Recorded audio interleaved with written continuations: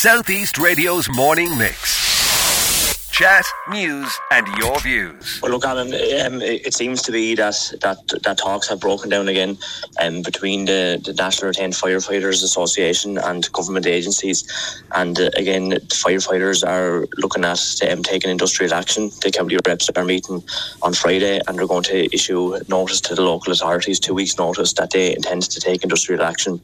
I know personally from talking to many of these firefighters that they really don't want to be taking industrial action. They don't want to end up on strike, but they really have been forced into this position by a lack of government inaction and a bad need to modernise the fire service and their working conditions.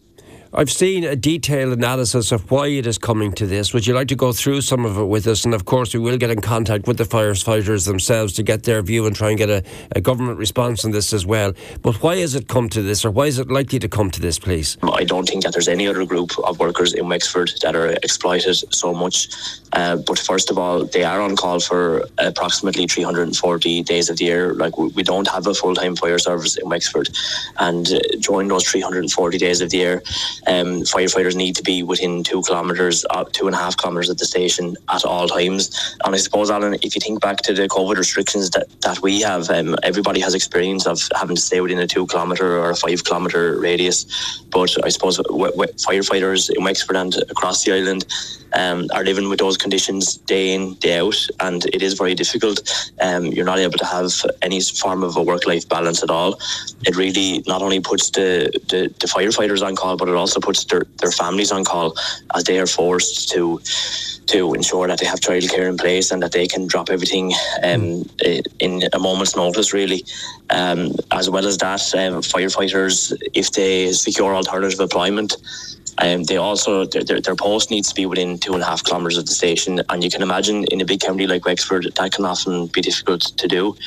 But again, these firefighters need alternative employment in many cases, because a new entrant is only guaranteed €8,000 per annum for the retainer. So that also brings across other problems as well, in that they find it hard to secure mortgages.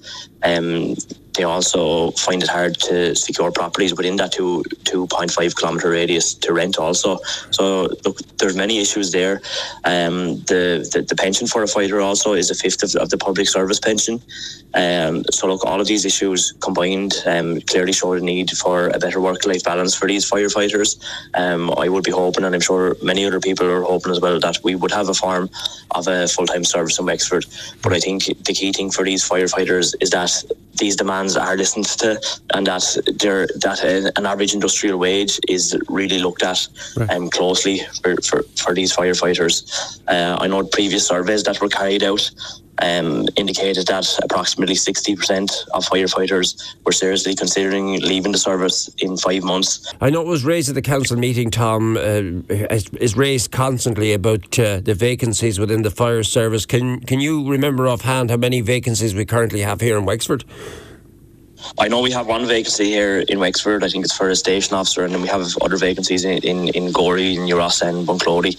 But look, again, I'm sure all of the population of Wexford, Alan, recognise the work that our firefighters do and the manner in which they serve with such courage and commitment. We need to support our fire service.